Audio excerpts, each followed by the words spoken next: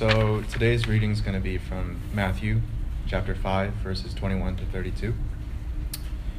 "You have heard that it was said to those of old, 'You shall not murder, and whoever murders will be liable to judgment.'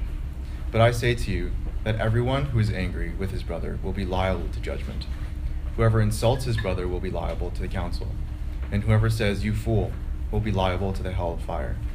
So if you are offering your gift at the altar and there remember that your brother has something against you, leave your gift there before the altar and go. First be reconciled to your brother, and then come and offer your gift. Come to terms quickly with your accuser while you are going with him to court, lest your accuser hand you over to the judge, and the judge to the guard, and you be put in prison. Truly I say to you, you will never get out until you have paid the last penny. You have heard that it was said, 'You shall not commit adultery.' But I say to you that everyone who looks at a woman with lustful intent has already committed adultery with her in his heart. If your right eye causes you to sin, tear it out and throw it away. For it is better that you lose one of your members than that of your whole body be thrown into hell. And if your right hand causes you to sin, cut it off and throw it away. For it is better that you lose one of your members than your whole body go into hell. It was also said, 'Whoever divorces his wife, let him give her a certificate of divorce.' But I say to you that everyone who divorces his wife, except on the ground of her sexual immorality, makes her commit adultery. And whoever marries a divorced woman commits adultery."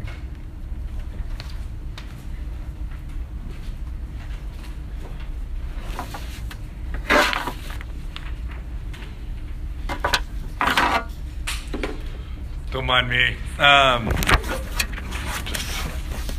Boys, you've been busy up here. It's like a workbook. Let's see. Hope that will work. Let's hope for the best there. Okay. How are we? Oh, wow. I can tell it just gets more and more stressful. I can just tell. I can feel it in the air. It's a busy time of year, isn't it? I mean, I think it's, what is it, quarters? What is the name for the halfway to the midterm level? Or I guess maybe some of you are in full-fledged midterms at this point. So, ish, not. Some of you just writing papers and you're seniors, so it's okay. Anyway, are we doing okay overall? Okay. So I don't think I realized this till this morning, but the passage that we read and what I'm going to talk about, we're talking about anger and lust on Valentine's Eve. So you're welcome. You're welcome. So, I'm just trying to set you up right. So anyway, I'm Sid Druin. I'm the campus minister. I'm already embarrassed. And this is RUF, Reformed University Fellowship. It's a Christian campus ministry that exists to serve the campus and you all, wherever you are and however you are. And we mean that. We really want to be a place that represents every kind of person. So no matter who you are, where you come from personal background-wise, or what your scene is on campus, we hope you can feel welcomed here. We want to be for every scene and for everyone. And we mean that to the point even where if you don't, we mean that even where in regards to where you are with Jesus or Christianity. You could be convinced or you could be unconvinced, you could be a believer or you could be a spiritual skeptic, or again, you could feel more comfortable somewhere in between or none of the above. We're just glad you're here. And so thank you, especially if you're new and you took the time to stop by and say hi. Thanks for your time, especially this time of year. And thanks for the risk that involves, especially if you're new. So I really appreciate that. Okay. So this semester, what we're doing here, large group, we've been looking at the Jesus' Sermon on the Mount, in particular this book of Matthew, chapters 5 through 7. And so basically, this is a really, really famous speech. It's worldwide and world historical famous. And this speech is famous because it's one of those things that it's sort of a central Christian reading. Anytime a generation or a culture wants to figure out what Christianity is about to get a proper take on Christianity, they study this speech. Like generation after generation, culture after culture, including us. And that tells us what it means to be a Christian. But here's the problem, whether you call yourself Christian or not, we all tend to read the Sermon on the Mount the same way. 2 more chapters of good advice that I should really just follow. But if Jesus' words to us here or elsewhere are mere like self-care to-do list, then we're going to try to do, and we'll try to do it with all of our strength. And our results are going to be mixed depending upon our level of self-honesty. Instead, I'd like to encourage us to what I think Jesus is inviting us to in the Sermon on the Mount. He's showing us what it looks like to be with him, to live our lives intentionally with him in this world. And he's also asking us to see the world and our lives in a new way, with spiritual imagination. And I'm going to be honest, this week in particular, it's going to take a lot of spiritual imagination. Okay, this is a hard topic. In REF Large Group, we're committed to reading and studying the Bible, what's called expositionally. Expositionally is a fancy word that says we try to go through biblical books verse by verse and chapter by chapter when we can. And so that does two things. The first and foremost, that teaches all of us how to read the Bible better. God has given us the Bible. He's laid it out in genres and in a format that's generally best understood chapter by chapter and verse by verse, as opposed to sort of pointing to random verses with your eyes closed or fortune cookie style. Okay, so that's one thing. The second thing is that reading and talking about the Bible this way, verse by verse, chapter by chapter in progress, doesn't let me get away with cherry picking. I can't cherry pick the best passages that I really like and I know that you'll like. So every week's a win, which is what I really want to do in my heart of hearts. Like all week I want to do that, to be honest, okay? And then I'd also, this is why, I'd love to skip passages like this. I really would. It's a really difficult passage. It's uncomfortable to me and it's uncomfortable to our cultural moment. So I want to say in advance that I personally and professionally get a lot of what Jesus speaks about here is going to feel fragile to us. It's going to feel fragile to talk about anger and lust and divorce and hell. I don't know if it could be a more offensive topics list in American 21st century Christianity. And so Jesus is really pressing into these areas of our persons and our personal stories that are brittle and painful and maybe chipped to the touch. And Jesus is speaking about these delicate, finely edged issues in a way that's puzzing.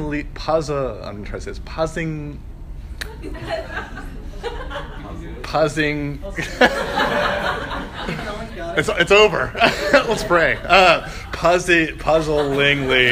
Puzzlingly blunt. Okay. That works really well on paper in the notes section of this, but not in the speech. Okay. Confusing. That's what confusingly blunt. Okay. If not over the top, right? He is the bull in the china shop, right? On purpose, he's causing a mess. But I'm not going to be the PR man for Jesus. It's way above my pay level, okay?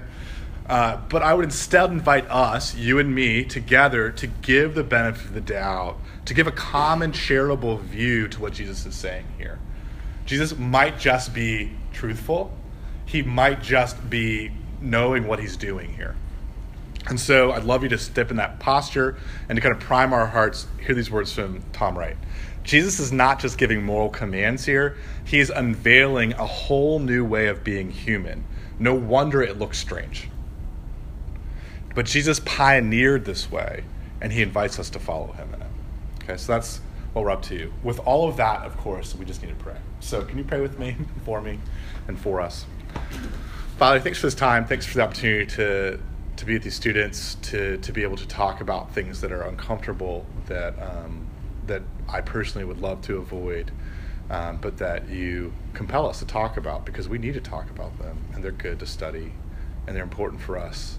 And I pray that you be with all of the sensitivities, the antennae and the alarm bells that are going off in so many hearts and minds right now about these different topics, friends' experiences, personal experiences, family experiences. And I just pray that you would help us not to hide those from you, but that you'd help us to unclench our fists and hold them before you. And I pray that your word would speak over them, and that we would look at them afresh, and that we would be changed by your words to us, and that perhaps even the way we relate to all these people and all of these things would change. Jesus, you have the power to do that, to refresh us in that way, and I pray that you do that through your word, even in this time. In your name, Jesus, we pray. Amen. So some of you know this, some of you don't. I didn't grow up particularly of any faith or tradition. I became a Christian at Davidson here, my sophomore year. Yes, it was a long time ago. Okay. So since that point, I've been able to take a few very meaningful trips. A lot of them were international, or a couple of them were international, just a few of these trips. And while like each time I took this trip after I became a Christian, I found myself confused and filled with doubts about the Christian faith. There's a moment in each of these 3 trips I'm thinking of, and I'll do 2 of them, that felt confusing and doubt-filled. Okay, so during the spring break of my junior year of college, a friend of mine, Tom, made a bold move, and he decided he was going to see about a girl from Davidson who was studying abroad in Turkey. And so he needed a wingman, and it was cheap to travel then, and I wanted to see some Greek and Roman ruins on Turkey's Mediterranean coast. So there we were. I spontaneously bought a ticket, cashed my savings out, and was in Turkey. And it was this sunny, crisp March day, and Tom and I were like practically by ourselves in the middle of the spring. It was pretty close to 9/11 at that point. And we were walking around and climbing all over these different ruins and sites of an ancient city. I think it was Ephesus. We had the place to ourselves, and it was just like gleaming with white marble, right? Statues, mammoth columns, pillars with busts, just kind of image after image of gods and goddesses and famous historical figures. But that sort of ancient city was marbled, and it sparkled in the sunlight of the spring, and it was just like this gorgeous scene. I can't even describe it. But I started to get down to academic business because at the time I was a classics major, and that's why I had come. I guess I had come to support Tom too, but really to see these ruins. And so I started kind of doing the close inspection, and I noticed almost at once that all of these beautiful figures, especially the statuary, had been disfigured. I started looking very closely at these dramatic faces, and just above the brow line, I noticed what at first looked like a swastika. But as I was silently cursing the Nazis and their bad taste in my brain, I realized that what was actually carved into the smooth marble foreheads of almost every statue in this city wasn't a swastika, it was a Christian cross. Gods, goddesses, historical or anonymous people, bust or full-bodied statue, ancient Turkish Christians had taken a chisel and carved a crude cross into these works of magnificent art. I was confused, actually pretty hurt and stunned. And so I kind of came back and I started reading about it, and I discovered that this was done to repay previously powerful pagan neighbors, and it was due to a perceived religious threat from the statues themselves. Simply put, they marred the beauty of these statues out of a smoldering anger. Years later, during my first winter of attending graduate school to become a pastor, my family celebrated kind of a string of birthdays. It was an extravaganza, and they kind of took me and my wife Tyr to Italy. And it was a trip of a lifetime that peaked in Rome, and it was this top destination for anyone who had studied and majored classics like me and was studying Christian theology and history like me, so I was stoked. Okay, and so I remember touring the Sistine Chapel and St. Peter's Basilica and admiring all the beautiful paintings and statues of master artists like Bernini and Michelangelo. And in these works, housed in a church, I remember gazing at this naked human form, exquisitely rendered, pulsing vitality, bodies poised, posed, frozen in sort of the very act of desire. But again, if you looked closely, many of these naked human statues and paintings weren't actually fully naked. They had ugly, often clumsily painted or carved scraps of clothing or literal fig leaves over the most private of their areas. Again, totally confused and hurt, stunned. Again, afterwards, I read a little bit further, and I found out that the Council of Trent and the Pope Alexander VII had ordered Michelangelo's protege and Bernini himself to go back and to paint and carve fig leaves and cloth fragments just so to cover them, marring this human beauty out of objectifying lust.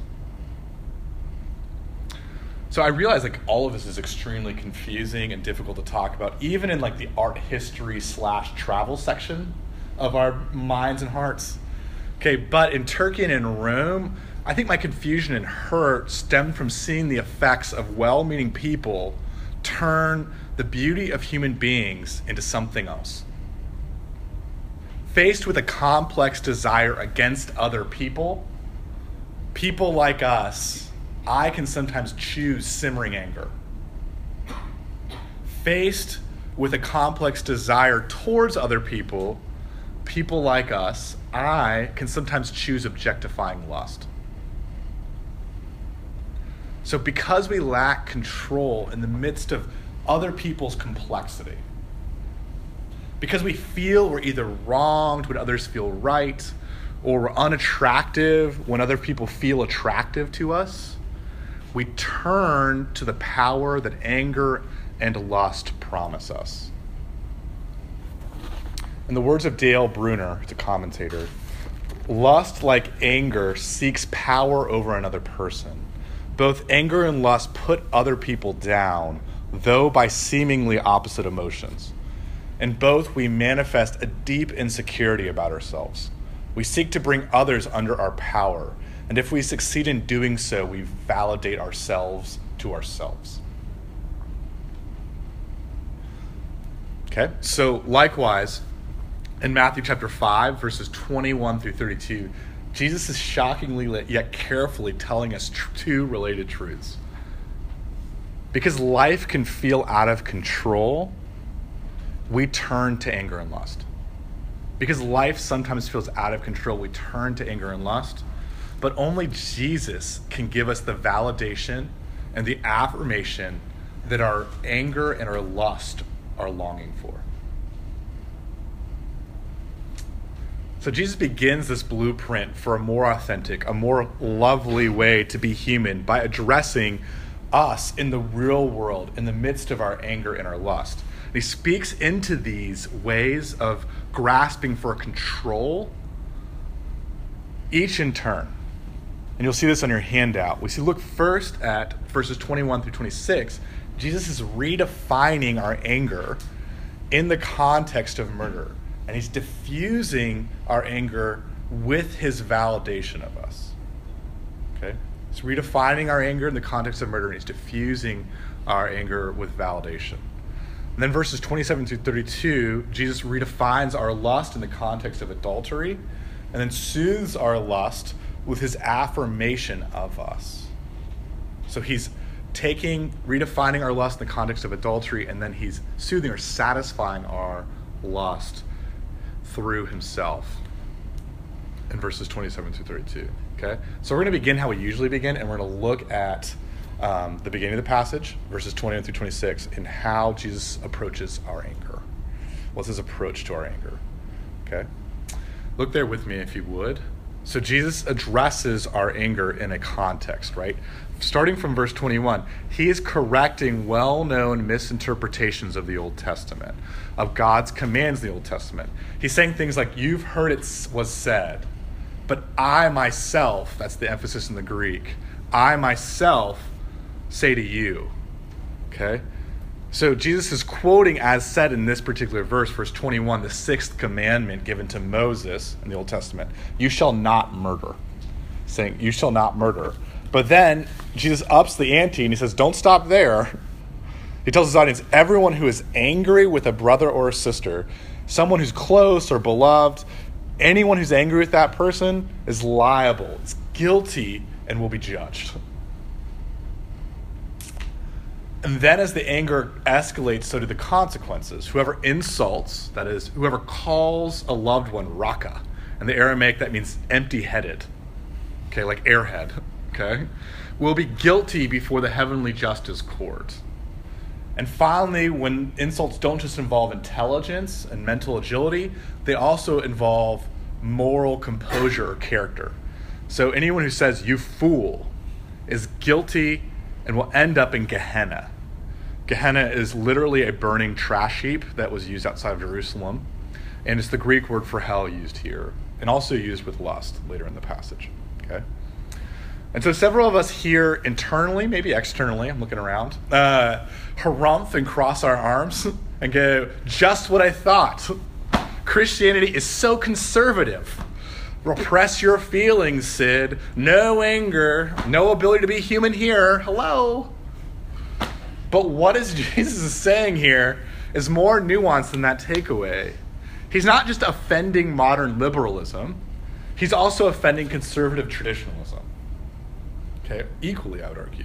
For instance, let's just kind of go deep dive into some of the language he uses. The word translated is angry in verse 22 is this Greek word orgizo. Okay, this word for anger from orge is a different kind of anger than a lot of other possibilities he could have used. For instance, he could have, used thume. Thumos, is like a knee-jerk, blow the top, momentary hot flash of anger. Okay? But he chooses to use orge, which is this slow, simmering, bringing to a boil, nursing, refusing to let go kind of anger. Jesus is speaking to the I hold a grudge against you anger, the silent treatments, the stink eye anger, okay? And he's speaking to it because it has very little to do with the justice that we say it's all about. It instead builds to mental and moral insults and finally desires to cut somebody off completely, to delete or minimize them from our lives, to effectively murder them in our hearts.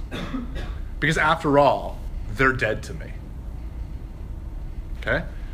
And the fact that there are kind of multiple kinds of anger with lesser severities only underlines the Bible's overall nuance about our emotions, which is so important to hear, okay? As a member and a pastor of the Church of Jesus Christ, I can actually sincerely apologize. I do apologize for the several sermons and the well-meaning counsel that some of you have heard about never ever getting angry. I can do this because that's not at all what the Bible says about anger. And nowhere does it say don't get angry. If time permitted, which it doesn't, thankful for all of us, we do a survey of how Old Testament and New Testament speak about anger as something that we don't deny, that we don't suppress, that we don't stuff, but instead we wisely and in a timely fashion express it. Okay? So instead I'm just going to quote Ephesians chapter 4, verse 26. This is a really beautifully succinct phrase about anger.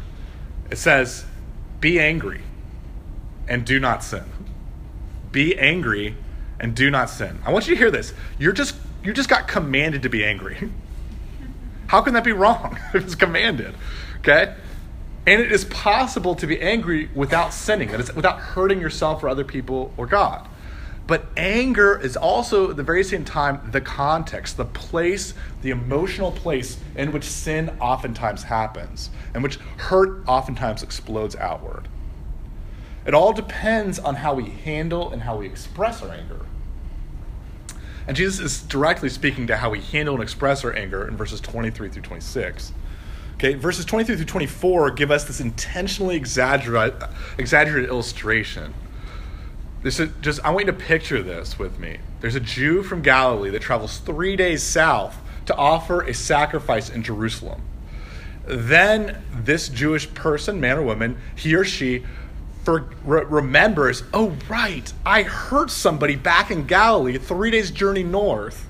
So makes the 3-day journey back up to Galilee, says they're sorry, then treks 3 days back down south to Jerusalem, picks up the now rotted, dead animal that is bacteria bathed, offers this carcass that's totally rotting from the inside out to the holy, spotless, and transcendent God, and says, that's what you wanted?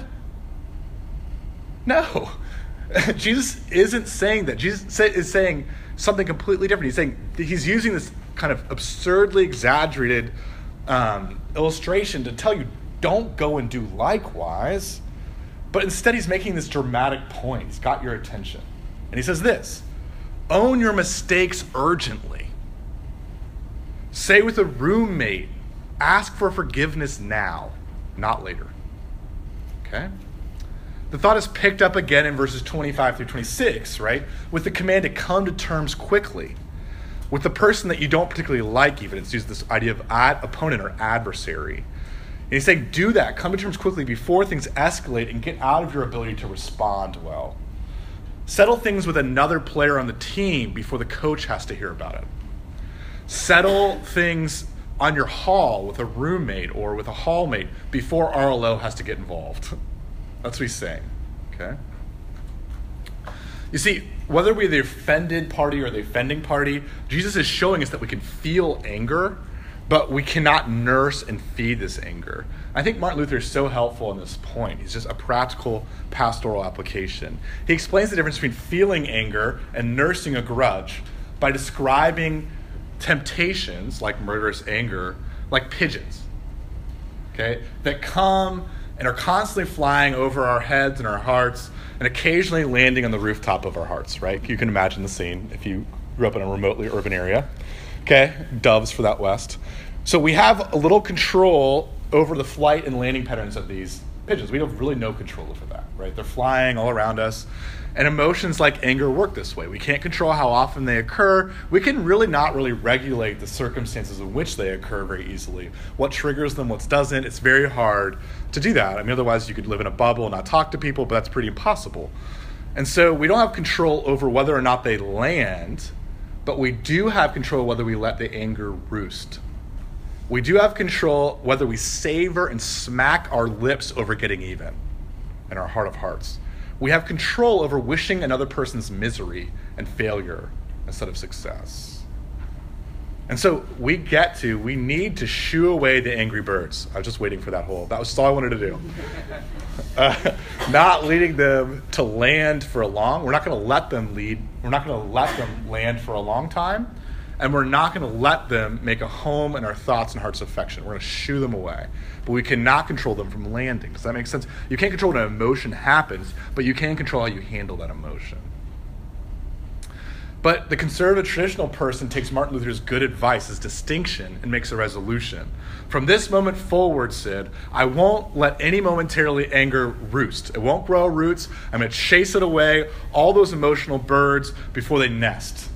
But then Jesus offends this part of me that wants to get it right. And this plan that I have with verse 22, if you've ever held or you will ever hold a grudge, if you ever insult or ever will insult someone, even in your heart or your mind, you're doomed. And yet do you remember earlier in the Sermon on the Mount, blessed are those who thirst and hunger after righteousness, for they shall be satisfied. Remember earlier, Jesus told us, I have not come to abolish the law and the prophets, shorthand for commandments like murder, do not murder. But Jesus says, I have come to fulfill those exact commands for you. You see, Jesus refused to nurse his resentments. He denied anger's boil over during his lifetime. Instead, he bore on his brow and he bore on his shoulders the anger of the conservative, traditional Jewish people and the modern, liberal Roman people.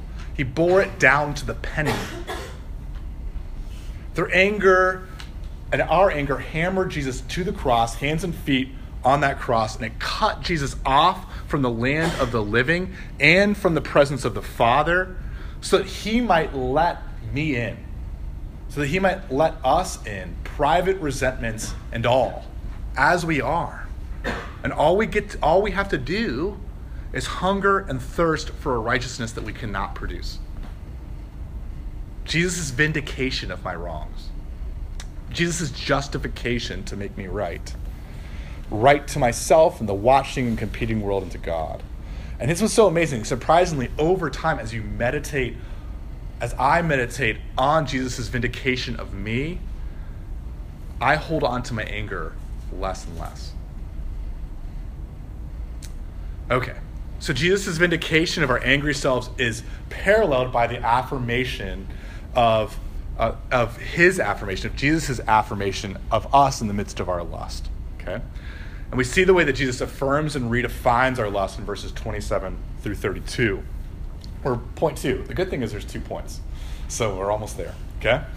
So like with anger, Jesus addresses our lust in the context of correcting well-known misinterpretations of the Old Testament, right? He does this whole thing again. You've heard it said, and I myself say to you. But this time he quotes the 7th commandment. given to Moses, you shall not commit adultery. But once again, Jesus is not satisfied to let things lie. And he ratchets up the personal expectations.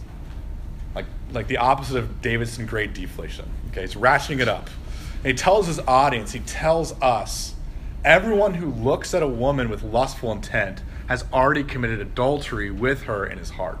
Or again, you could flip the gender here. It's meant to be inclusive, not exclusive. You could say everyone who looks at a man has already committed adultery with him in her heart. Okay? And then, as if the single life weren't hard enough, Jesus goes after the married couples and eliminates almost all the divorce on demand loopholes and says, I say to you, everyone who divorces his wife, except on the ground of sexual immorality, makes her commit adultery. And again, you could flip that and say anyone who divorces her husband makes him commit adultery. Okay? And once again, several of us here, externally, internally, cross our arms. Harumph. Harumph. Sid, just what I thought. Christianity is so conservative, so behind the times again. Repress your sexuality. Come on. No understanding of marital compatibility or sexual urges. I mean, no ability to be human up in here. Come on, let's go. But what Jesus is saying here, again, is more nuanced than whether it's the 21st century takeaway.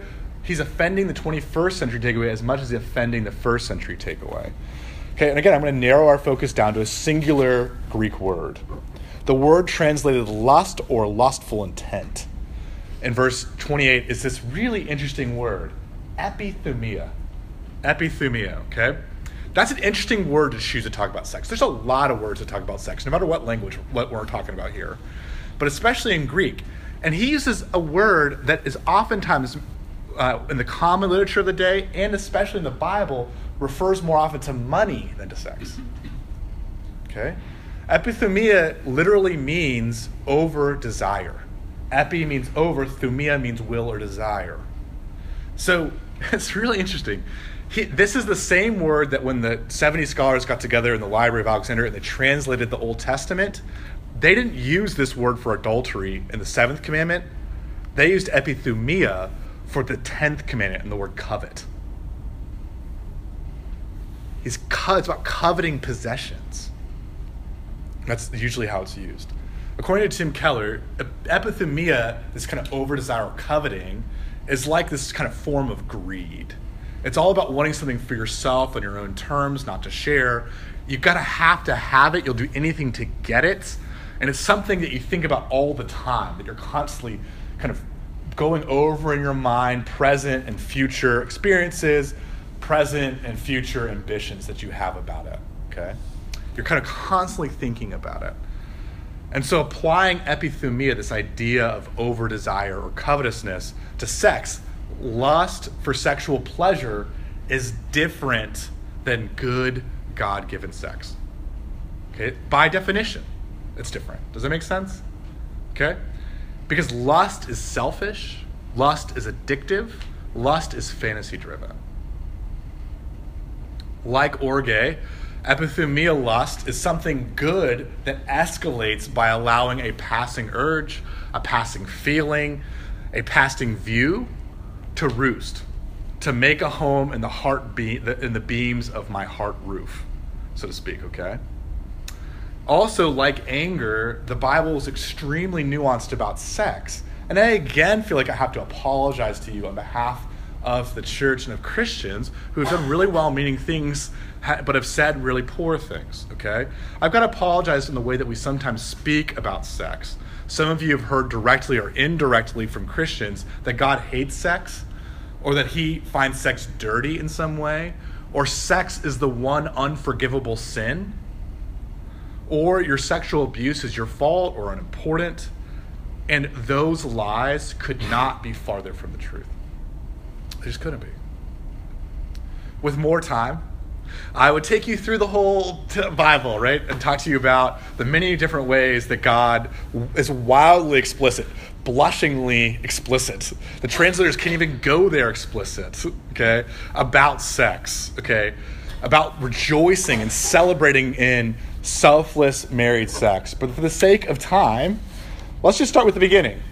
Garden of Eden. First man, Adam, is with God in the cool of the day, going on walks. And God says to Adam, it's not good for you to be alone. Wait, you're with God. He makes a woman for him, Eve. And then standing there naked, face to face, Adam speaks. And the first poem in the history of the world is an erotic couplet. Okay? He is talking about sex. He is the Marvin Gaye of the Garden of Eden. Okay? Bone of my bone, flesh of my flesh. It's about sex. Okay? And then, look, some of you have directly or indirectly heard something wrong or very hurtful about divorce, same kind of category mistake, well-meaning Christians. And I want to apologize for that too. And I want to say that there are biblical grounds for divorce. Okay? And sexual immorality is one of them, sex outside of that particular marriage bond. But also in 1 Corinthians chapter 7, we see the biblical ground of abandonment. Okay, abandonment is a spouse leaving the other without that other spouse's agreement or consent. And that plays out in many different situations in this world. In particular, domestic abuse. So I just want to clarify that because sometimes people get that wrong. Okay? So, but look, I understand that remarriage, divorce maybe has some potential relationship to you, but you're single, except for like 4 people in the room. Okay, so like, what does this have to do with my life, Sid? How does Jesus suggest that we handle lust in our singleness, right? What do we do outside of marriage? Verses 29 through 30, we get Jesus' suggestion. And again, it is so over the top. It is meant to be exaggerated to make a point, okay? If the people in this room took Jesus' command right here, right now, seriously, we'd all be pirates. Do you realize that? We would all have an eye patch and a hook for a hand. And I would be the captain of that pirate ship. Okay? Look, he can't do that. He isn't saying this is exactly how you deal with lust. He's making a point yet again. He's saying men and women, we need to get seriously creative about the ways in which we direct our desires. We need to redirect our desires away from isolated body parts, away from getting people to do whatever we want, however we want them to do it. And we need to redirect that towards back to real human beings that disagree with us, that disappoint us, that have eye bags and actual stomach fat and cellulite. We need to go back to those real people. Specifically, that may look like, for some of you, getting a filter for your computer or talking to someone about the string of romances that you've had or the way that you can never actually quite commit to dating ever. Okay? Or maybe that looks like engaging my senses in something less about me, like community service, being in a community and serving the people around me. Getting that sensate experience, moving my desire towards others in that way. Or more generally, this just might mean practicing relationships where I adjust to somebody else instead of weighing whether they've adjusted well enough to me. That's behind lust. Because lust is so much bigger than sex. Because it's not primarily about sex or sexual desire. It's about selfishness and power over other people. Okay, and we see this in the hashtag #MeToo movement, okay? According to many of the leading voices, sexual harassment, sexual assault, sexual abuse, the worst offenses had to do with the way that men abused their power, okay? How they took advantage of a workplace power imbalance to enact their lust over women. Perhaps the narrator of Wendell Berry's short story puts Jesus' definition of lust, all this together well for us, okay? She says it this way: lust is selfish, it seeketh its own. Desire without selfishness, with self-denial, that kind of desire, is only praise. It is even love. So the problem is not desire, it's what we're doing with our desire. Okay? But the first century's most pious people thought, like many of us do here, that he or she could resolve to lust no more. Okay? So some of us have that plan: filters, accountability group, a little community service, hanging it all on marrying a hot doctor from Grey's Anatomy. That'll solve all my problems, okay? All set, except, tragedy, okay? Past struggles, shoot, forgot about those, right? Or maybe if patterns hold future struggles, right? Oh, whoops, one more future wrong look again, a double take I shouldn't have taken. Doomed again. But what if Jesus again fulfilled this law too? What if he fulfilled the one about adultery as well as murder? What if that were true? What if God became a man, Jesus of Nazareth, and lived a life of heart-level purity and died the death to rescue the very people most filled with lust, the very people most lusted after? What if I could be completely known, nakedly who I am, covered over with nothing, and loved? Not just loved, rejoiced over, enjoyed, appreciated. Here's what this means to me. How this all circles back to my confusion standing there in Turkey and Rome. Okay? Has to do with another moment and another break. Okay? When I was new to Christianity, the summer after I became a Christian, I heard a dating talk. And the speaker talked about how we rush into intimacy too fast. Okay? So we physically and emotionally misuse somebody and ourselves. Many of you know this firsthand. I know this firsthand. And it wounds us, right? And to make the point about the wounding, the speaker took a paper heart and a hole puncher, okay? And literally, I'm not kidding you not, punched every time he talked about some transgression, clicked the heart, okay? And it was just dead silent. You could hear the click-clack metal of the hole puncher, and you watch, everyone just sat there and transfixed, watched the little like paper circles kind of flip-flop down to the ground. Then the speaker said something extremely foolish, if that weren't foolish enough. He said, and these holes in our hearts caused by sin can never be healed, and they will be with us forever. And then after this comment, I totally lost track of the talk. I just blanked. Maybe some of you are in that place right now. I lost them at lust. And then we went on this extremely awkward group date where we putt-putted. And this is even better, true story. About the 8th hole, there were 2 ducks. One duck mounted the other duck with lots of loud quacking. True story, group date after the talk. I wish I had sat there and said, click, click. That duck heart will never be the same. But anyway, based on the Bible, okay, in my Christian life, I would love to finish the dating talk right here, right now, okay? The way I wish that I finished it for myself, basically, okay? Jesus shows up. He shows up even in our worst moments, even when we're doing the thing that we promised we'd never, ever do again. Even in those moments of naked anger and raw shame that do feel like we're getting punched. There and then, Jesus shows up in those holes. And do you know what Jesus does when he reaches out and he shows up? He covers over our nakedness. He holds us in his arms and he sings over us. He sings over our shame. Bone of my bone, flesh of my flesh. Then slowly but surely, Jesus bends down to the floor. He eases himself down on his hands and knees, and he begins to pick up the circular pieces of our hearts. And one by one, ever so gently, Jesus presses them back into place permanently.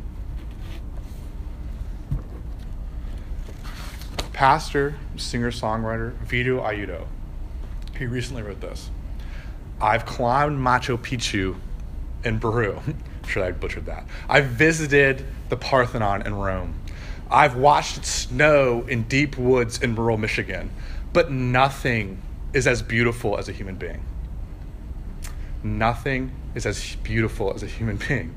Jesus, who created all of those places, who has seen all of those places, and then created and seen us, who has been on his hands and knees over the heart scraps of anger and lust that we have.